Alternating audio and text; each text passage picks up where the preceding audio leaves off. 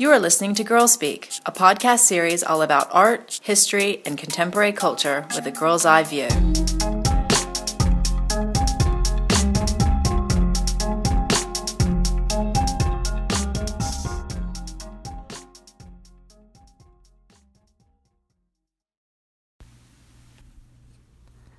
Hi everyone, welcome to episode 102 of Girl Speak, Trailblazers. I'm Tiffany Rhodes, program developer with Girl Museum. Thanks for tuning in, downloading, or streaming us today.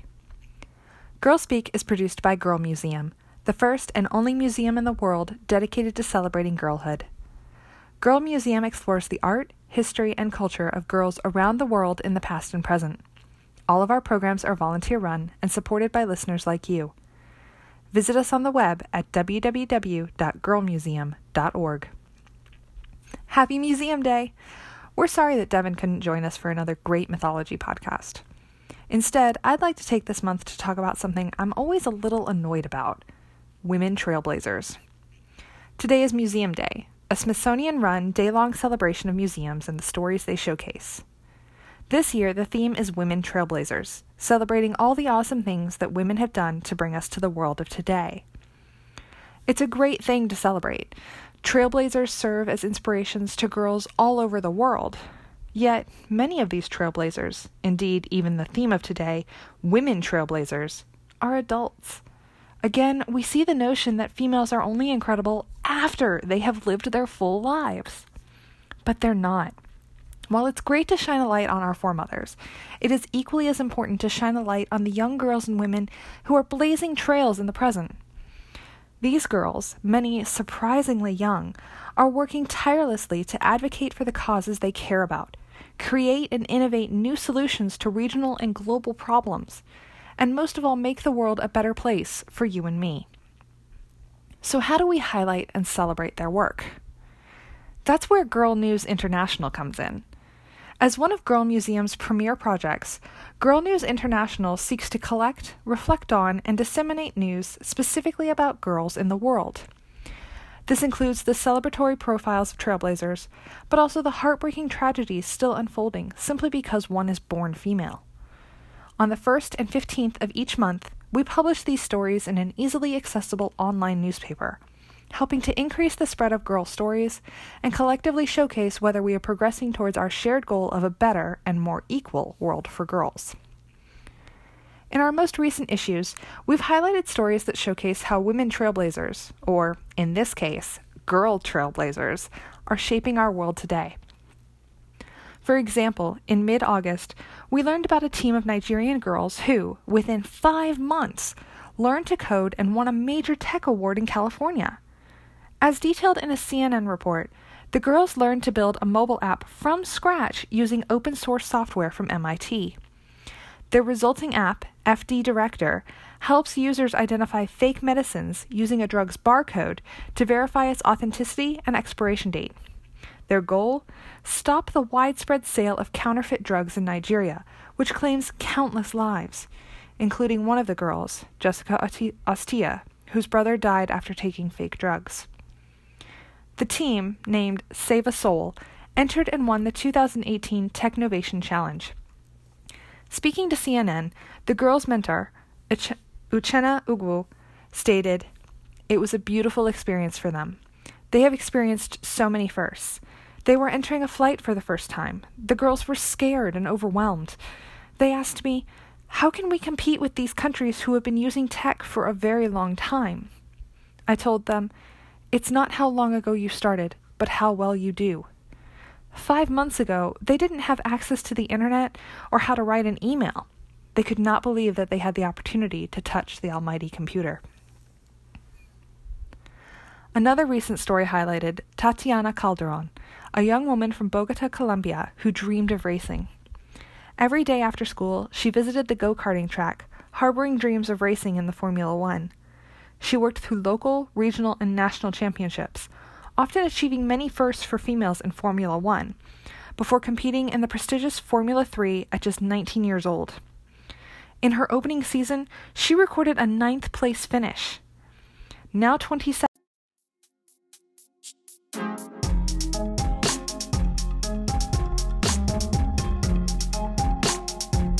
If you like hearing a fresh, girl-positive perspective on the internet, please support us with a tax-deductible donation easily made on our website.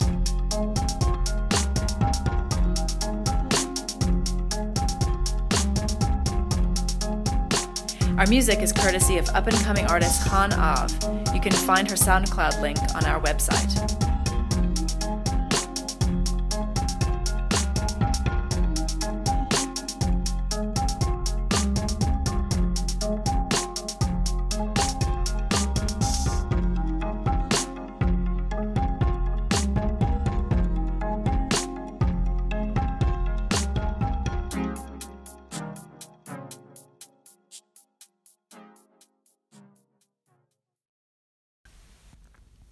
Hi everyone, welcome to episode 103 of Girl Speak, Girls in Museums 2018. I'm Tiffany Rhodes, program developer for Girl Museum. Thanks for tuning in, downloading, or streaming us today. Girl Speak is produced by Girl Museum, the first and only museum in the world dedicated to celebrating girlhood. Girl Museum explores the art, history, and culture of girls around the world in the past and present. All of our programs are volunteer-run and supported by listeners like you. Visit us on the web at www.girlmuseum.org. Happy International Day of the Girl! We are thrilled to continue our celebrations with another look at how girls are represented in museums around the world. Today, I'll be showcasing recent museum reviews from our blog. Let's get started. Our first review comes from Libby Sarah, who recently visited the Isabella Stewart Gardner Museum in Boston, Massachusetts with her mother. In her review, Libby stated, "While wandering through the seemingly endless collection of artifacts, furniture, decorations, and artworks from all around the world, I became so inspired to learn as much as I could about this fascinating woman. Here is what I gathered from the museum and some online digging. Isabel Stewart Gardner was originally born in New York City on April 14, 1840. Her father made a fortune importing Irish linen and investments. Isabella went to a private school in New York and finished her schooling in Paris, where she met John Lowell Gardner, Jr. They later married in New York City and moved to Boston. In 1863, they had a son who died of pneumonia at just 2 years old. In attempts to bring Isabella out of her depression from losing her son, Jack Gardner took her on a trip to Russia and Europe. This was the beginning of many trips and adventures the two would take over the years, including Egypt and the Middle East in 1874 to 75, and Asia from 1883 to 1884. Not only did Isabella collect amazing treasures along her travels, but she also wrote extensive journals. In 1878, Isabella met Charles Eliot Norton, who was the first professor of art history at Harvard University. He inspired her to start collecting rare books and manuscripts. She started with the early editions of Dante. The pair then visited Venice in 1884, where Isabella visited Palazzo Barbaro, which became a huge inspiration for her and her museum. In 1886, Isabella met her future chief art advisor, Harvard graduate Bernard Berenson. He is quoted talking about Isabella, saying, "She lives at a rate and intensity, with a reality that makes others' lives seem pale, thin, and shadowy." Sadly, in December 1898, Jack Gardner died of a stroke. But just 6 weeks later, Isabella continued with their plan to buy land in the Fens and build a museum of their collections. William T. Sears was picked as the architect. Construction for the Isabella Stewart Gardner Museum began in 1899 and finished in 1901. Collections of paintings, sculptures, tapestries, furniture, manuscripts, rare books, and decorative arts were installed. The museum's grand opening was January 1, 1903, paired with a concert by the Boston Symphony Orchestra and the grand opening of the interior courtyard garden. The museum was open to the public the following month. Although the museum was already opened, Isabella continued to collect artwork and work on the installations for the rest of her life. Our next review recaps my visit to the Kentucky Derby Museum earlier this year. Kentucky has one tradition known the world over, the Kentucky Derby. Held each May at Churchill Downs, 3-year-old thoroughbreds compete to be the fastest to run 1.25 miles. Despite being the most exciting 2 minutes in sports, you might be thinking, what does this have to do with girls? A lot, actually. In going through the Kentucky Derby Museum, the absence of girls is striking. Nearly all those in the industry have been men, except a few notable female owners and jockeys. Not surprisingly, their stories are absent save for nameplates and a gallery of derby hats. Yet that changed when I went on a tour of Churchill Downs, included with admission. Though their names are few, 3 fillies, i.e. female horses, have won the Kentucky Derby. Their names were Winning Colors in 1988, Genuine Risk in 1980, and Regret in 1915. Though Winning Colors and Genuine Risk competed in all 3 Triple Crown races, the Derby is the first, I became fascinated by Regret. She was the first of only 4 horses to win all 3 Saratoga racecourse events for 2-year-olds. Following her success in the Saratoga Series, Regret won her first race as a 3-year-old, the Kentucky Derby. Seen by nearly 49,000 people, Regret won the race by 2 lengths and set a new record for the track of 2 minutes, 5 seconds, and 2/5. Regret's win reinvigorated what was a failing race, as the Derby had yet to gain in popularity or standing among thoroughbred races. Her win brought a surge of newspaper coverage to the Derby, elevating the race into American popular culture. From coast to coast, everyone was talking about the Derby and the filly who conquered it. Today, the Kentucky Derby is one of the premier racing events in the world. Thousands gather every May to watch the event, hoping their favorite horse will take home the title and go on to become a Triple Crown winner. Though I was disappointed that the Kentucky Derby Museum does not represent women or minorities in the racing industry, or even discuss the lack of them, I was surprised to find out that the Derby, as we know it, owes its entire success to a 3-year-old filly. Proof that girls, of any species, are integral to our world. Another museum that I was privileged to visit this year is the Mary Todd Lincoln House in Lexington, Kentucky. I can sum up my visit in one sentence. It was fantastic. On first glance, the house seems a bit diminished given Mary Todd's standing in history. Surrounded by modern development in downtown Lexington, it looked like a normal house. The only way to see Mary Todd's house is by guided tour. Starting in the front parlor, our docent used each room to discuss Mary Todd's life and her family. The entire tour centered around Mary Todd, and I could not have been happier. Our docent was knowledgeable, having read nearly every book there is on Mary Todd.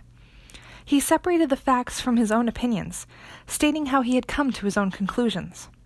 It was clear he knew Mary Todd better than most scholars I have met. Did you know that Mary Todd wasn't a dark-haired exotic beauty? Neither did I.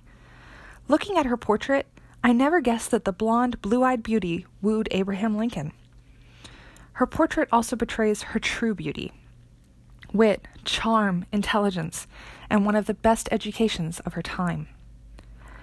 As demonstrated by our guide again and again, Mary Todd's legacy doesn't reflect her truth. She was strong-willed, intelligent, and had a fiery temper that put fear into even Abraham's heart. She knew exactly how to behave at all ranks of society. She was also a compassionate, loving, and supportive wife and mother. The more I heard about Mary Todd, the more I felt she embodied a modern woman more than the stereotype of her own time. Mary Todd experienced great tragedy. She lost all but one child, saw her husband assassinated, was ostracized as First Lady, and was committed to an insane asylum by her only surviving child. Yet through it all, she had a strength and authenticity that we don't often hear about in historical narratives of women. Our guide was open about the realities of Mary Todd's life: depression, ostracism, and a family divided by war. She overcame drug addiction, traveled and lived in Europe, where she met Queen Victoria, and won a court battle for her sanity and estate. Mary Todd's life is fascinating. Yet what I enjoyed most was our guide: his humor, authenticity, and adherence to separating fact from opinion. He is a great example of how historic home tours can be meaningful experiences. My experience at the Mary Todd Lincoln House was transformative and left a lasting impression. At the end of the tour, our docent explained the benefits of each book on Mary Todd so that I could pick out the best one. If you're ever in Lexington, Kentucky, take a few hours to stop in and see Mary Todd. I promise you won't regret it. Our final review is by Emily Clark, one of our newest junior girls. This past summer, Emily visited the Votes for Women display at the Museum of London. As she stated in her review, the display focused on the 100 years since the Representation of the People's Act, 1918, was passed in the UK. The act granted women over the age of 30 who had property rights the right to vote. The act also gave all men over the age 21 the right to vote, but we won't tackle that inequality today. The women's fight for the vote was won by the courageous and determined suffragettes and suffragists across the UK, fronted by my heroine and namesake, Emmeline Pankhurst. This year, there have been lots of wonderful events, exhibitions, and museum projects connected to the centenary, and as a proud feminist, I am excited to explore as many as possible. I will start by saying the Votes for Women display is a lot smaller than I'd imagined it would be. I think because I'd seen so much advertising and online marketing, I was envisioning something a lot bigger and grander, but what we found was a relatively small room, which was poorly signposted, and a handful of objects related to the 1918 campaign. Nevertheless, the objects that the museum had selected to highlight were powerful. Projected on the opposite wall is a powerful film commissioned especially for the exhibition, which looks at how the suffragettes' fight impacted Britain, both positively and negatively, and how their militant campaigns impact and influence fights for women's rights in today's society. Although Votes for Women wasn't as fulfilling as we'd hoped, the Museum of London does have an incredible permanent display of suffragette material in the People's City Gallery. This part of the museum was by far our favorite, and includes plenty of suffrage-related objects to satisfy your needs. In the People's City Gallery, and briefly in the Centenary exhibition, the Museum of London explores the hunger strike campaigns carried out by suffragettes in the early 20th century. The badges, medals, and artwork are made using the recognizable green, purple, and white colors associated with the suffragettes. Of course, the themes and stories shown in this display are incredibly important to exhibit in our museums, as are the events being held throughout the year. 2018 seems to be shaping up as the year that we are telling local, national, and international stories of courageous women who fought and continue to fight for women's rights in the UK and around the world. I feel very lucky to be living in London right now, to be able to participate in a variety of events, attend talks, and visit centenary exhibitions to honor the incredible women who changed women's lives in the UK. However, I would agree with many others who argue that these kinds of displays and events should not be special or one-offs, or curated just when an important date is impending. Instead, they need to become embedded in our museums, galleries, libraries, and heritage spaces. And we, as museum workers, collectors, and heritage organizations, should be documenting and collecting the work, stories, and history of women to make it part of the norm. Uncovering stories that we are maybe not aware of, showcasing women that aren't well known, and continuing to shine a light on women in fields that we have failed to do so up until now, is just as important as having centenary exhibitions to celebrate famous women's achievements. Perhaps following the suffragettes' motto of "deeds, not words" would be a good start for the sector. Keep fighting. From Boston to Lexington to London, it's clear that girls are in museums all around us. Yet their stories are often only footnotes, if they are mentioned at all. And when girls do take center stage, it is often in the context of their adult lives, or very rarely, a treat to those of us looking for them. That's why Girl Museum celebrates each Day of the Girl, by looking at how girls are represented in museums around the world. However, our work isn't limited to just today. We work tirelessly, every day, as an all-volunteer team, using our free time to create exhibitions and projects, review museums, and even bring you this podcast, all in the hopes of increasing girls' representation in museums and fostering a more inclusive, gender-equal world. Want to support our work? Go to girlmuseum.org, click on Donate, and then follow the link to join our exclusive membership program, the Girl Museum Sisterhood, on Patreon. For as little as $1 per month, you can help support our work in perpetuity and expand our reach across the globe. We hope you have enjoyed this podcast. Be sure to tune in to our next podcast on October 31st, as Sage and I take a special look at girls and witches in the past and present. Thank you, and have a wonderful day.